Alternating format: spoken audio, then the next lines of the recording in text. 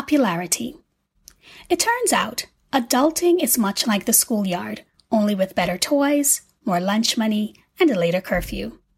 There's still a cool kids table and a corner for the jocks who only like the popular girly girls. There are still the wallflowers who are underestimated and misunderstood. And let's not forget the, I wish I had a little more of this and a little less of that, body-conscious chicks. Only now, having credit affords many the opportunity for a nip and tuck. Insert drum roll. Then there are the bullies, the people that don't know who they are, so they make fun of you because, well, they don't know who they are. High school is now called the workplace. Fun day is the staff party, and after-school clubs are known as happy hour.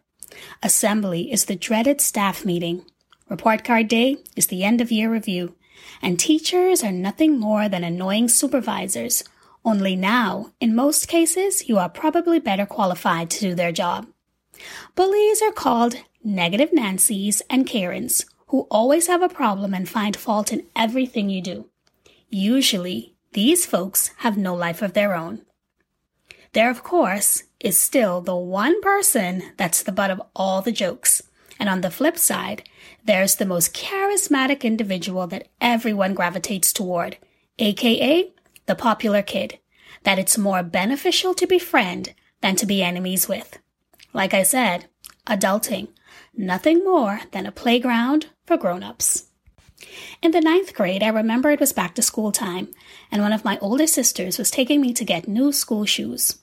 At the time, the fad was for girls to wear boy shoes, thick socks, and uniform skirts above the knees. I, of course, wanted to follow suit. My sister, wasn't having any of it.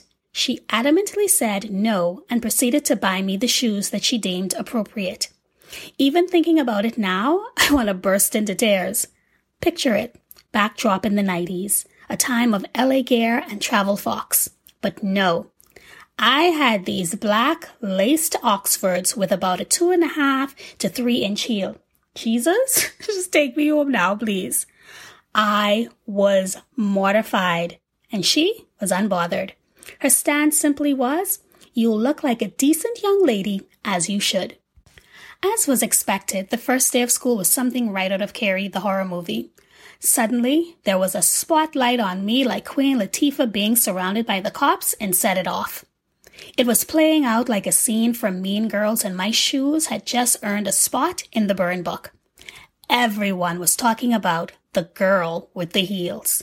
As I walked down the halls, I could hear the snickers and the whispers. Gee, you see her shoes? I wanted the earth to open and swallow me. Let me tell you, for at least a month, the attention was a bit too much. So I took that time to finally utilize my library pass. While I didn't let on in those moments, naturally I was not too fond of the feeling at all. It was one of my first encounters of owning it, or at least pretending to. When I was seen, I was strutting like I was the genius behind this shoe choice. At the end of the semester, there was a huge sigh of relief, and while kids had long since stopped talking about it, that feeling of being mocked lingered. I'd made it through 4 months of self-consciousness, but I can't say it was unscathed. Fast forward to the next semester. To my shock and awe, everyone had shoes with a heel on them. I'm no fool to believe that I was the trendsetter as much as I was the unwilling forerunner. Everyone else kinda had no choice. That year, that shoe style was what all the stores predominantly carried. Sigh, island people problems. I could only smile to myself, thinking of the irony. The very thing that I was ridiculed for was now embraced, and anyone who wasn't wearing one was the oddball. Similarly, I had an experience with the same issue in the workplace. I was a part of a group chat with my coworkers that sat in my immediate area, only to learn there was a larger group that I wasn't a part of. So I asked one of the young ladies, "Hey, why was I not added to the group? I like jokes too." She smiled and said, "Take it as a compliment. There's nothing in that group that you need to be a part of. Lesson, just because you can fit doesn't mean you belong." Some people are popular because they are likable. Some for what they have, others for their looks. Then there are those who are because of who they are connected to. Popularity can be a double-edged sword, like in the case of poor Malia, who merely wanted to live her life, but instead has been publicly shamed for everything from wearing Daisy Dukes to going to a pool party, all because her last name is Obama. Yet, the rest of the world can post ratchet pictures for likes and be praised for it, aka influencers. Why am I saying all of this? Well, different is vying to be the new black. Nothing ever becomes popular until one person dares to do it. It only takes one bold soul brave enough to say, yeah, this bussin', before the masses jump on the bandwagon. If Gretchen in Mean Girls was comfortable in her own skin, she totally could have made fetch a thing. While popular means being liked and admired, it's as if everyone is longing to be known for putting a twist on the last hype thing. Though it really shouldn't be, because if all of our purposes were the same, then where's the variety or the point in that? For most of us, if you've already done the self-work, you'd find your purpose isn't considered popular.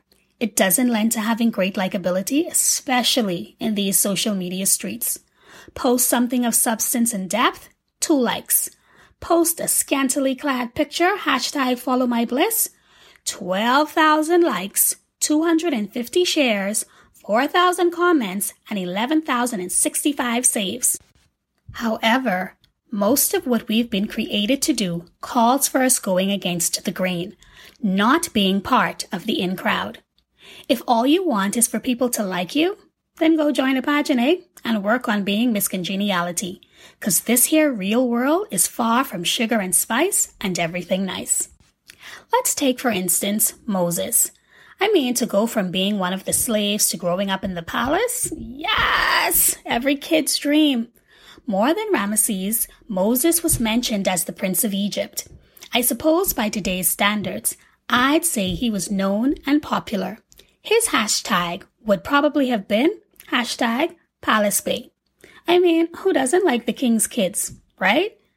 Yeah, until one kid turns out to be an Israelite and not an Egyptian.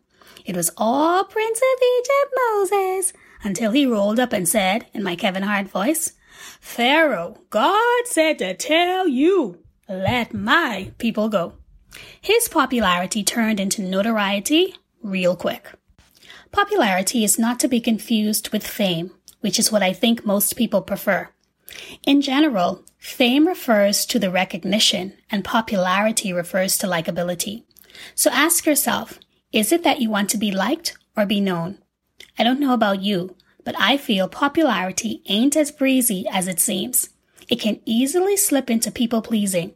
What you don't ever want is to start fueling purpose with applause. In the spirit of transparency, when I first started my blog, I sure enough thought this was gonna blow up like Will Smith in Independence Day.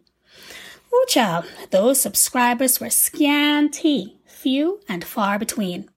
I looked at those stats like, Lord, for the amount of time this labor of love consumes and these gems I be dropping? Sir, what happened? Then the question came to me, what if you never get your name in lights? Would you still do this? What if only one person reads your blog every week? Would you still write with the same quality and intensity as you do for the masses? When I look at popularity, I have to ask, what is our motive for wanting to be seen or heard and known? Is it because we genuinely have something to say and a genuine incline to help people, or because we want to fuel our ego? Or are we like the schoolgirl I was, mortified when our difference pushes us to be on display against our will? Or can you be like a Moses and go back to the people that you partied with, or worst, who hurt you, and be the message of salvation? OMG. When I look in the mirror, I see an amazing person. Smart, talented, funny, down to earth. A little lippy, but that's okay. I mean, really, all I'm interested in is Jesus, jokes, and coffee. Yet, in every arena I entered, I encountered people that didn't like me. Folks drawing conclusions about me never having had a conversation with me.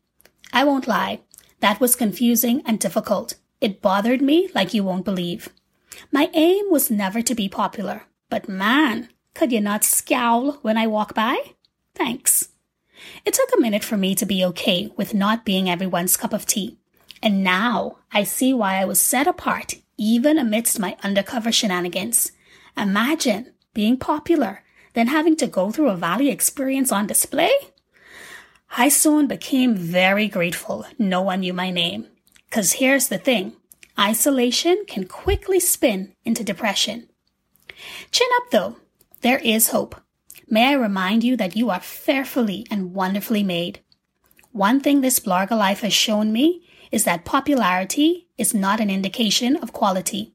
It also is not the hallmark of what you should be doing. Everything always boils down to two options, and I'll put it to you like this. When you say yes to something, that means you are inherently saying no to something else. The only real question now is, do you want to be popular or do you want to be effective?